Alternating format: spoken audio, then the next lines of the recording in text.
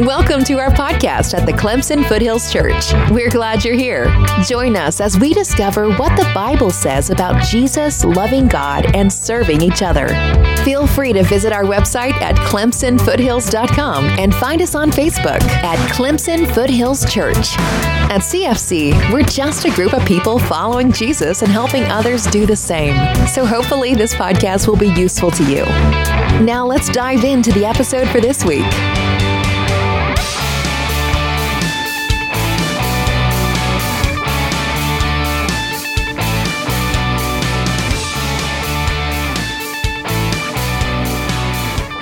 We turning to Genesis chapter 1. We've been going through 1 Timothy. We're in chapter 5.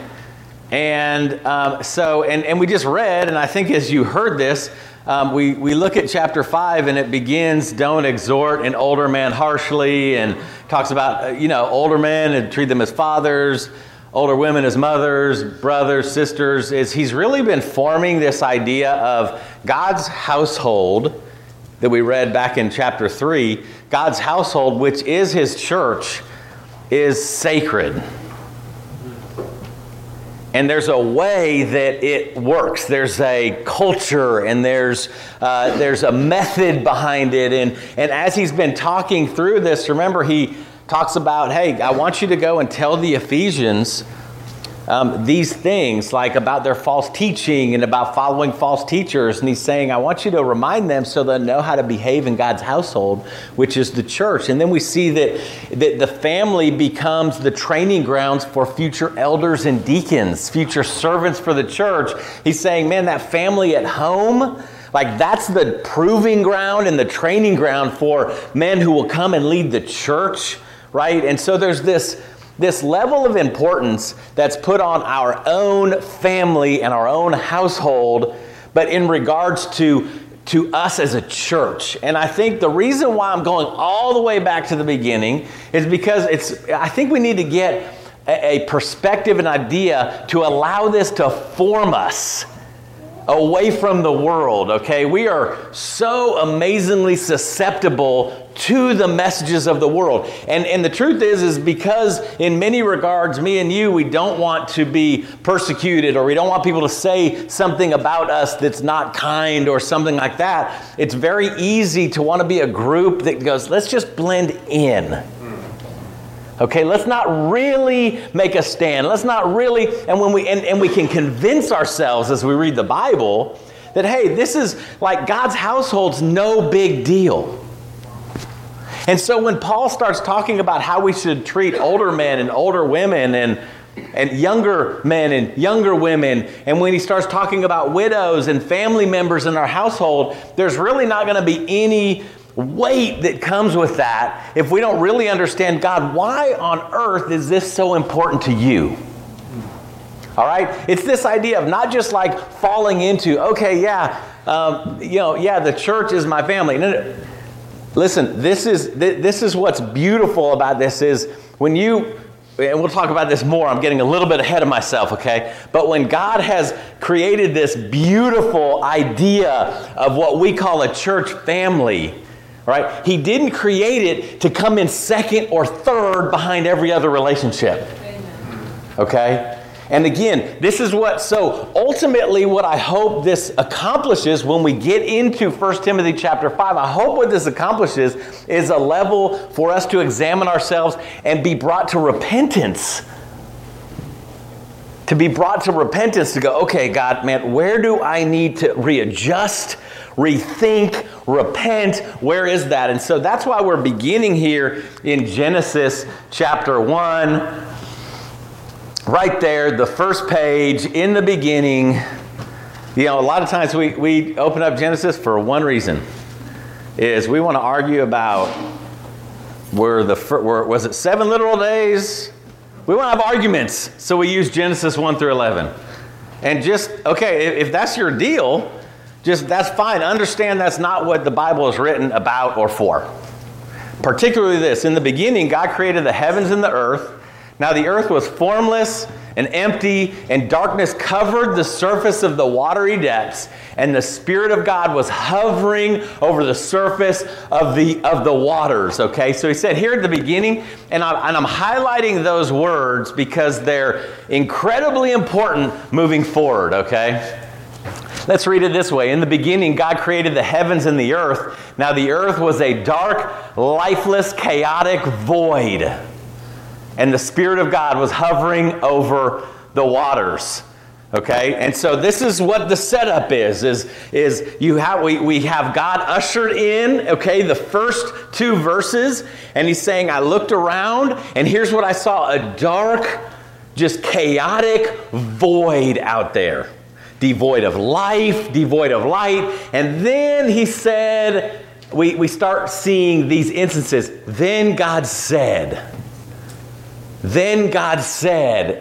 and we have something come into existence. And he said, and it was good. Why is that important? Okay, because we're setting it up, and God is setting it up right from the beginning. Okay, there is a distinct difference in darkness and void and lifelessness and chaos, and what he brings, okay? What he brings is good. What he brings is perfect and beautiful and all of these things, okay? God took this chaotic, lifeless void, and here's the thing is we want to learn something about God. He immediately exercised his authority over everything through 10 acts of speaking. Okay, that's not a coincidence that he spoke it. It's not a coincidence that his word created it. It's not a coincidence, but he says, listen, I am. So if there's any, like right off the bat, if there's any question from me and you on does God have authority over everything? Absolutely. And this is meant to blow our minds, okay? Because we're not talking about just some kind of authority. We're seeing him going, there's lifeless chaos, and I'm going to speak goodness into this, okay? God takes this, and he creates order and life and beauty. If you're looking over in Genesis chapter 1, you take a look at this and just having this idea as he goes down, and he said there's light and it's good. And then he says, let the water and the sky be gathered in one place, and let dry land appear. And it's called earth and the seas, and that was good. And let vegetation and seed-bearing plants and fruit trees and life in the water and things growing on the earth. He's taking this chaos and he's saying, I'm going to make this beautiful thing that has order, okay? So when we look at it, when you plant an apple tree, apples come out. Right? He's planting this beautiful thing. Here's the interesting thing. Then he says this, let's create human beings. Let's create human beings. And you get this idea, he's going, how are we going to create them? Let's create them in our image. God is saying in who he is, in his likeness, let's make that creation different, okay? And he tells them and commands us, he says, here's what I want you to do. Go out and multiply. Be fruitful. Okay? This is the beginning of family right here. Listen, come together and have children. This is right on the first page of the Bible. We're seeing this. Make families. And then he says this, by the way, I'm going to give you a task, all right, that I'm going to give humanity authority over this creation. And that doesn't mean that now if we think of worldly authority, we're going to be really messed up. But God is going, no, I created you in my image, and I want you to have authority the same way I exercise my authority. Where there was chaos, and I brought beauty and life and order. And now I'm tasking you guys. God's saying, I did the hard work. It's out here. This order and life and beauty has been created. Now you use your authority, okay? Use your authority to maintain this. Right? Look around. What a beautiful, beautiful thing. I mean, could you imagine plopping ourselves down right there at the beginning and God going, look at all of this. Look at the fruit trees. And listen, The people didn't know you could eat those. He's telling them, he's going, but no, what you see come out, you can eat those. And then I put seeds in them. And so those seeds can go back in the ground and they can grow more. And I'm giving you food directly out of this dirt. And I'm giving this to you. Could you imagine this time from chaos and darkness and void of life to this, where life flourishes? Where life flourishes, okay? And this is the picture that is being painted here in Genesis chapter 1, okay? But that's not the end of the story. That isn't, see, just because he moves on, oftentimes they go, oh, that's how it was back then. No. Whenever his ways and words are abandoned, chaos and disorder follow. Yeah. All right? Life doesn't flourish. It's meant in our minds, okay? We're supposed to be considering this as, hey, when I'm not flourishing and when my people aren't flourishing, okay, there's a reason, okay? And it isn't because God decided something different when we abandon his ways. You want to know what? Chaos and order come right back. And we see this, right? Is once you saw Adam and Eve and they got into trouble, and what entered into the world? Shame and guilt and hiding and fear and all of these things. And who are they afraid of? They're afraid of God, who brought life and order and beauty out of the chaos. And this is the same thing that can happen to us. Okay, this is a pattern we're going to see moving forward. We're pretty good at patterns. What do you think the next color would be? Right? We get that. That's not too hard. Okay, if you're wondering, it's black. Okay, I get it. Okay, this is happening. Why do I bring that up? It's because just as humans, there are patterns that swirl around us that are so predictable. And we keep falling for them. We keep falling for, if you've watched, anybody here a Snoopy, Charlie Brown fan? Okay, anybody know, remember what Lucy used to do to Charlie Brown? Remember with the football? And she'd hold it and she'd be like, come on, Charlie Brown. Go ahead and kick it. And every cartoon, Charlie Brown's like, yeah, I got you. I think she's really going to do it this time. No. Look at Lucy. She's awesome. She's going to hold the ball. It's Thanksgiving, for Pete's sake. I'm kicking that ball in there. Okay, listen. That's a parable of us. Okay, is the world going, no, I'll hold the ball. And we're like, that's awesome. Now we're going to kick it. And then we go flying out of control and we start seeing this pattern, okay? So, man, verse of the Bible, right? You talk to almost anybody calling themselves a Christian. For God loved the world in this way that he gave his one and only son.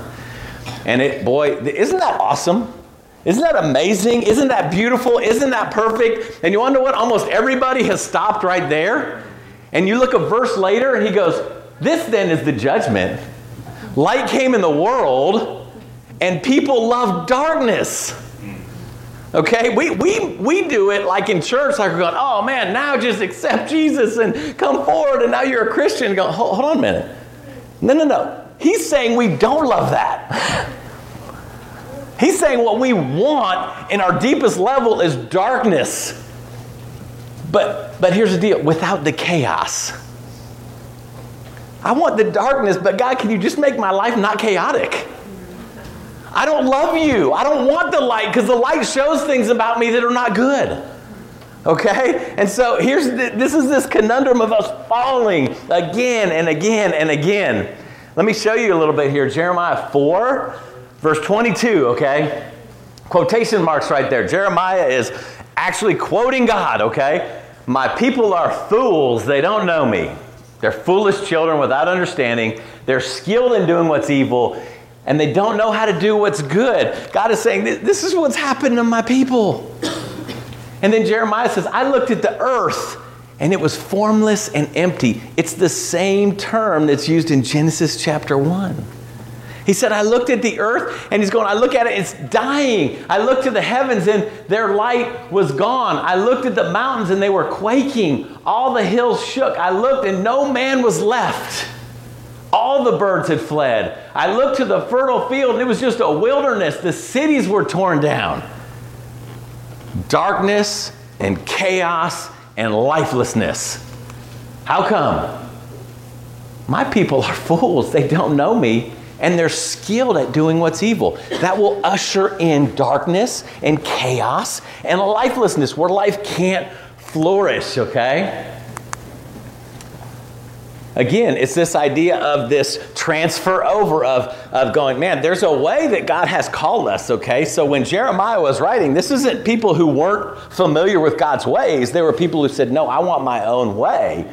And I'm willing to take the peace and the flourishing life, and I'd rather switch it over and just have this chaos, okay? 2 Kings 17, okay? So again, here's what God does. God says, I'm going to take my people, and I love them so much, and I'm going to save them from Egypt and from slavery, and I'm going to bring them up, and I'm going to give them a land, and I'm going to call it the Promised Land, and it's flowing with milk and honey, and it's going to be wonderful and perfect and amazing. And then what did people do? They took matters into their own hands. This is a chapter explaining why the northern kingdom of Israel was taken by the Assyrians.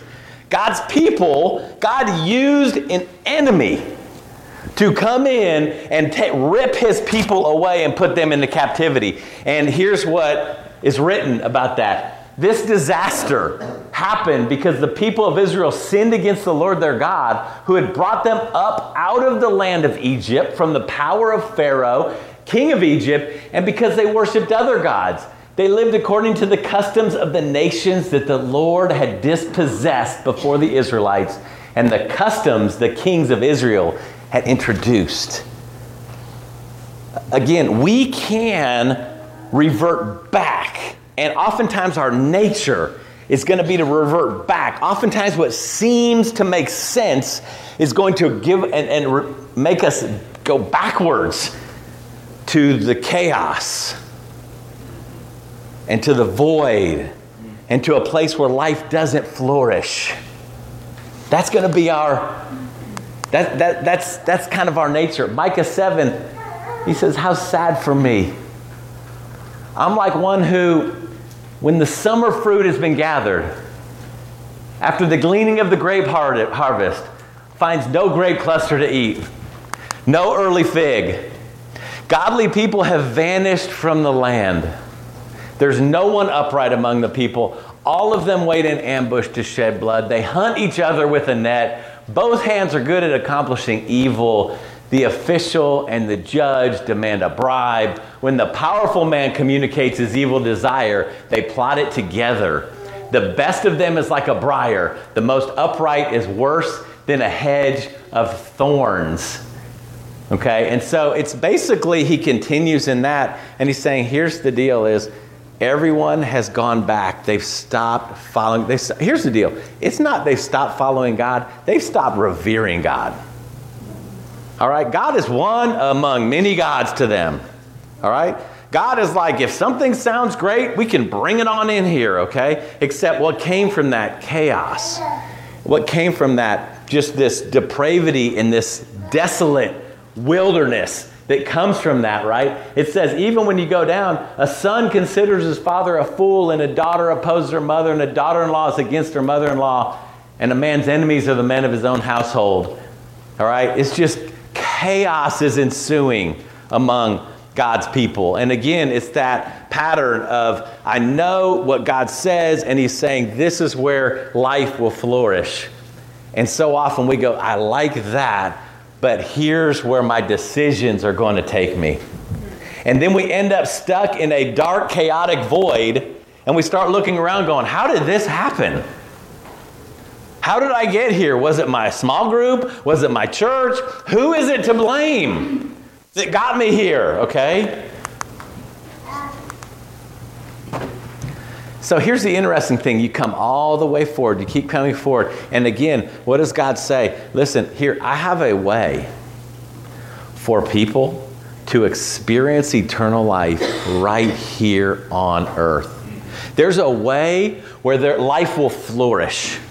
There's a way where order and beauty will reign. There's a way that I will plop it right down here on this planet, Do the people get it? Do the people deserve it? Absolutely not. But still, I will make a way for that. And it's through the cross of Jesus. Again, we see this pattern of taking things into our own hands and then God going, no, let me bring you back in and remind you of the order and the beauty and the life that I want here. And I'm bringing you back again. And he does it, and it brings us into the story right here, okay? And I think this is where we have to start thinking, man, how do I continue this pattern? Because it's okay to look back and go, oh, those dudes, back when the Assyrians were taking over, or when Micah was prophesying, or when Jeremiah was prophesying, man, that was different. I have no emotional connection to them. But I hope here we have ears to hear to examine this. And this may be something that is required, again, as we take these verses to go back and meditate and think and really pray, God, bring me around to your way, okay? Bring me around to this. So how do we contribute to this? Well, one of the things we do as human beings is we exercise human authority over other image bearers, usually for prosperity or safety. All right, let me give you an example. I've been watching a really great documentary. It's on the Vietnam War. I love it. It's fantastic. I really appreciate it. And it's fascinating how nations exist and go to war. And one of the rationales of us going to Vietnam was our national safety is at risk. That's what the world does, okay? Is we must conquer other people to be safe and to prosper. Okay? But we do it on a micro level as well. We do this with one another. This is fighting about things. This is this idea of just looking down on. This is this idea of just using people for things and having our own kind of safety nets that we have next to us and going, man, no, I'm using image bearers of God as something to help me get better. Okay?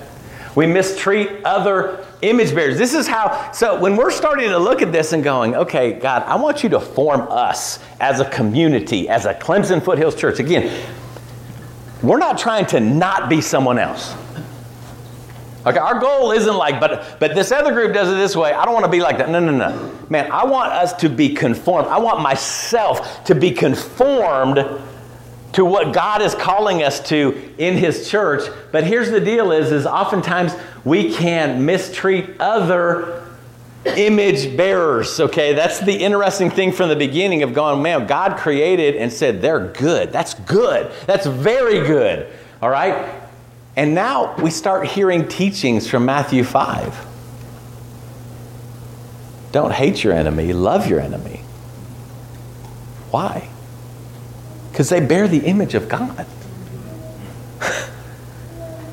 But what if my enemy is making me unsafe? And we're painting with a large brush, but here's the deal is I think we hide behind safety far too often. All right? But what if this? No. See, the entirety of chapter 5 is hey, here's why. You want to know why we treat people? You want to know why we don't take them? You want to know why, we get married and we stay together? Is because we're image bearers. This is how we treat one another. 1 John chapter 2, verse 9. He said, you may claim to be in the light and to follow Jesus, but if you don't love your brother, you're a liar. Okay? He's saying not loving your brother is darkness and chaos and all these things, and it has no place in the church. None. There's absolutely none. All right? We become covenant breakers. Okay? Here's the deal is the further we get away from just humbly walking with God, the more deep theology we have to go for. So instead of just going, you want to know why God says don't get divorced? Because it's a covenant I'm telling you to make with my people, and you don't break covenants. All right? But then we start breaking the covenant, and we're going, oh man, I got to read a ton of books on, is this okay? Is this not okay? When's it okay? Instead of going, hold up a minute. Man, divorce is about breaking covenant. And we abandon God's plan and conform to the world around us. So how are we continuing this pattern? This, right here is just a starting place of going, let me go ahead and accept some things in here. Let me bring in some bitterness into the church. Let me bring in some divisiveness. Let me bring in some covenant breaking. Let me bring these things in. And you know what I really want? A church where life flourishes. But it won't happen without repentance of that. It will not happen, okay? What do I mean by this? So going back here, we abandon God's plan and conform to the world around us.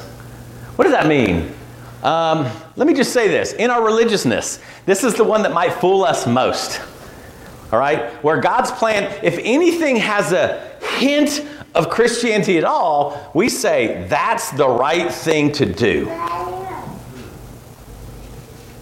Mark 7, verse 11, and write that down and go back. But essentially what was happening is people were supposed to be taking care of their family with their money. And then the kid says, money that I was going to give to mom and dad to help them, I'm going to give it to the treasury at the temple. How sacrificial is that? Isn't that wonderful? How often would us, if that happened, going, man, you are so sad, you're really living by faith that your parents will make it. That's great. You're really sending a message to your parents. And we would go, that's awesome. And God's going, no, understand something. You take care of your parents.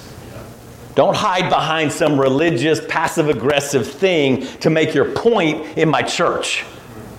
Okay? We can hide behind this religiousness of just whatever we say and whatever we sing and however we live. And as long as I go and do something like, man, I'm going to go over and bring a plate of cookies. There goes my week was perfect. Amen. That's awesome to do that. All right?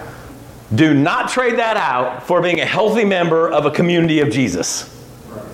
All right? But it looks religious.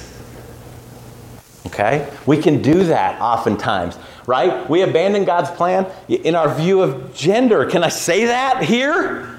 Okay? Here's the interesting thing. We're going, God, we need as a church to talk about more politics and more real issues. Man, the Bible talks about these things throughout. We're not reading our Bible. Okay? When God says, I made man and woman, he wasn't injecting himself into our arguments. He was saying, no, I'm the truth. There's no one that can stand up against this. There are men and there are women. They're distinctly different. They don't cross over. And that's God's plan. Now, if you decide that you go, I'm not about that, then, hey, here's the deal is I have that, but I can't insert myself into God's kingdom because I'm not agreeing with him. All right?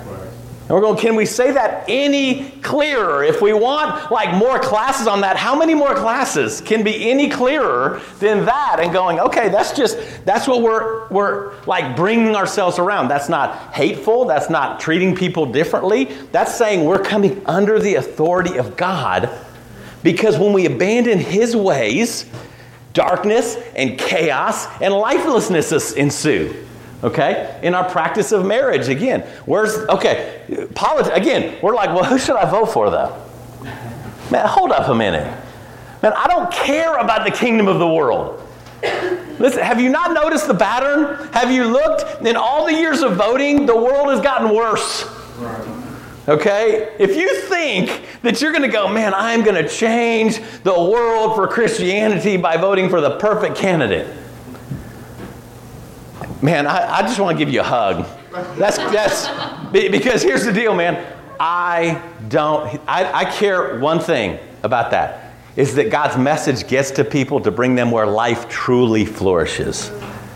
Who am I supposed to vote? In our practice of marriage. Of just going, yeah, when he just said it clear, there's no debate that a man and a woman will leave their family and they'll become one. And every single instance of that in the entire history of God has been that pattern. Okay? Again, the beautiful thing about coming under the authority of God's kingdom is I don't have to argue about anything. I don't have to prove anything. God isn't even trying. He's going, hey, this is me. This is what I say. And, you can go ahead and decide on your own, but this is what my kingdom will be about, okay? When we abandon God's plans in our parenting and our family structure, So what does that mean? It's easy. I want to follow my ways that seem right rather than parenting a small image bearer to understand God, His love, His plan for life, and how to live under His authority.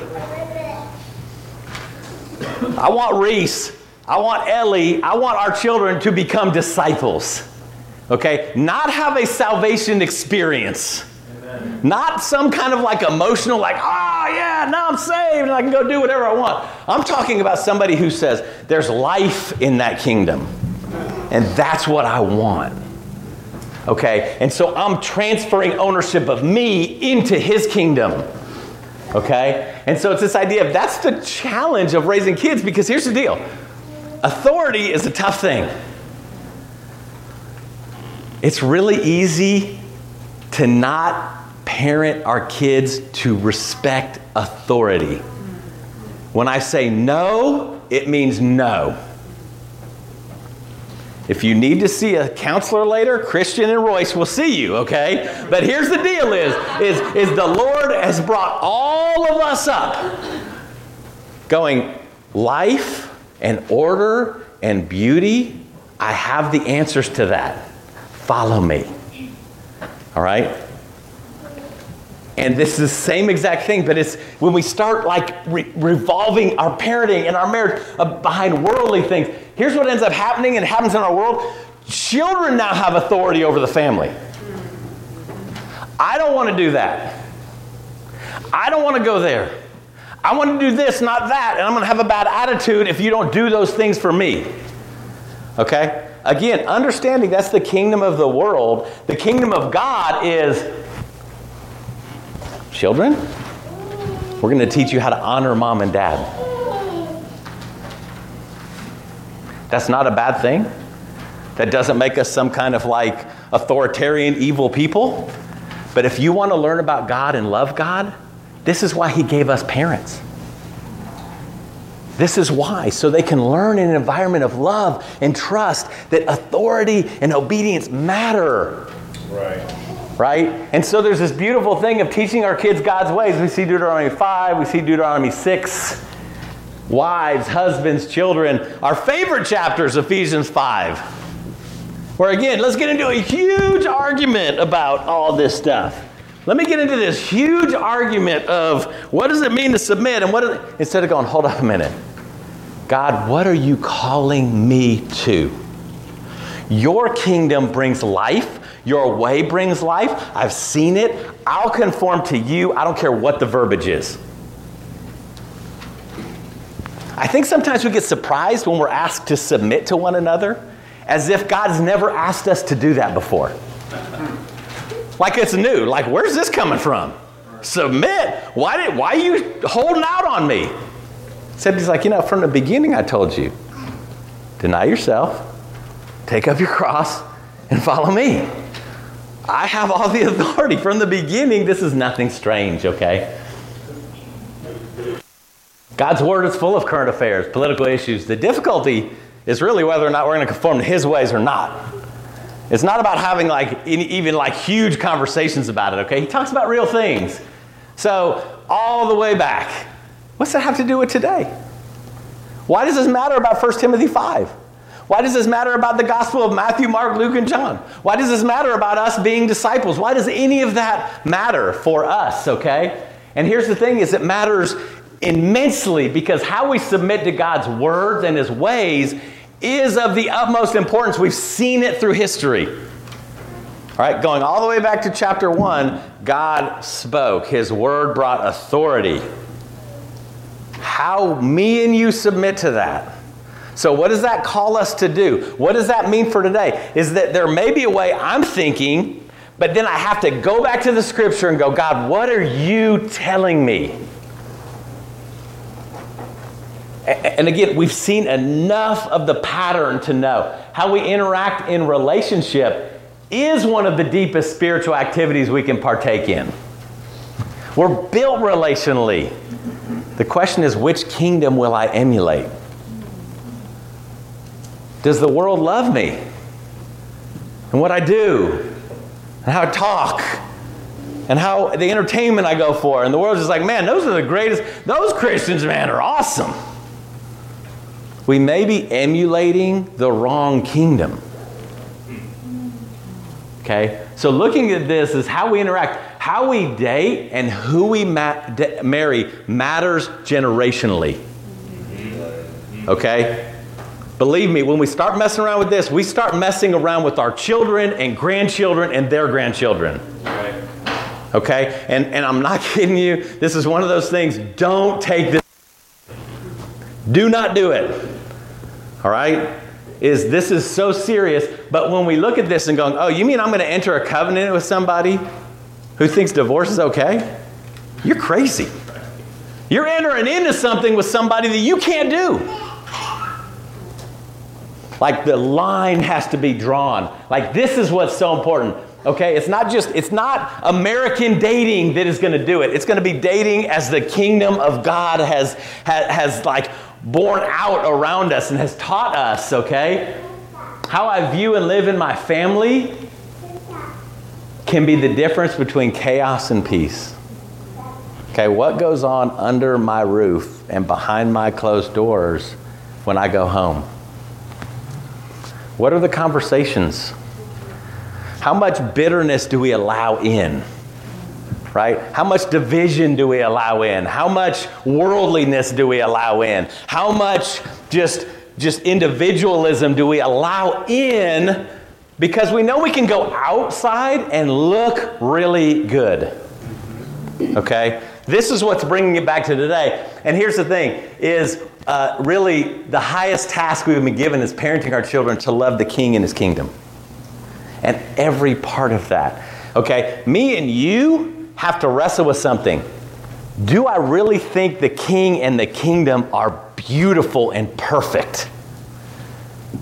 Because when that's not the case, I'll never pass it on because I go, oh, man, I don't want my child to, I don't want them to feel like they can't have fun. Man, I don't want them to feel like they have to, like, man, they got to, miss a nap or something like that to go to church. I don't want them to feel that way.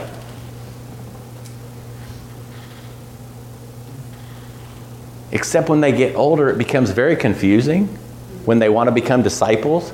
And you're going, no, you deny yourself. And no, sometimes you might be tired. But when we gather in the 3.5 hours we do in a week, when we gather, it's really important. But Mom and Dad, it wasn't important when I was growing up. But now it's important. Right? Like there's this message that we send and parent. Oh.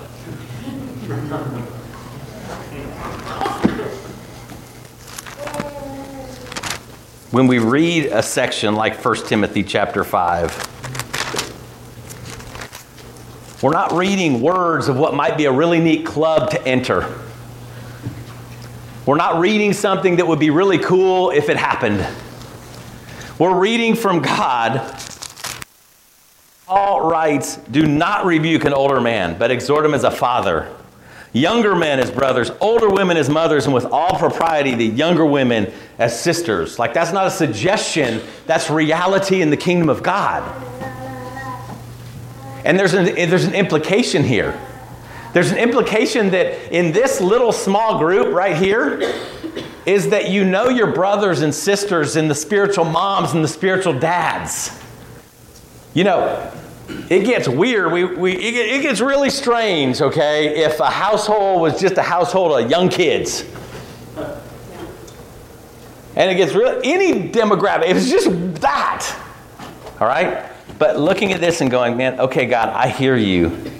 This is what's important, how we interact with one another. How I interact. And then he gets into this idea of supporting widows and people in our household, and we're going to dive into that next week. This right here, man, this will hit our society and our culture in the tail right here, okay? Because the American dream is, and you guys are getting ready for it, man, I'm close to it, okay, is I'm going to retire, and I'm going on great trips, and my life is going to be easy, and my kids are going to be out there, and going, we're going to learn something. No.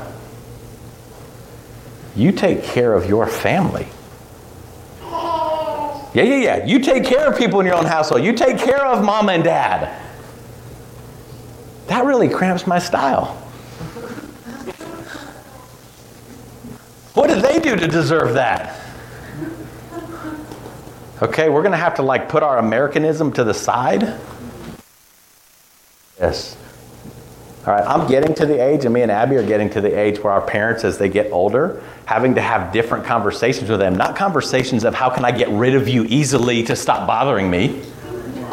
Okay? But the idea of, hey, Mom, do you need help with something? Right? How are your finances? What can we do to help? I want my mom, I want my in-laws to know that they're going to be taken care of by us.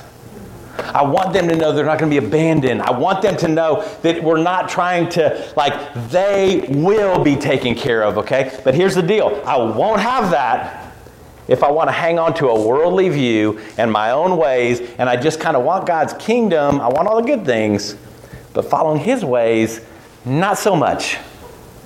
And conforming ourselves to this. So hopefully you'll take some time this week to go through 1 Timothy 5, and this is really, really great stuff. But maybe go back to 1 Timothy 1 and read through and start to see, wow, God has been forming us to not just okay, I'll obey. You know, the simple thing to do in Christianity is go, I don't want it to be about rules. I don't want a checkbox mentality. I think we say that and we don't know what that means. Okay? Because there isn't anything in the Bible that's going to tell us to do that. But it gives us the methodology to go, no, I'm going to form you under this life and beauty, and I want you to buy into that so you'll be following me.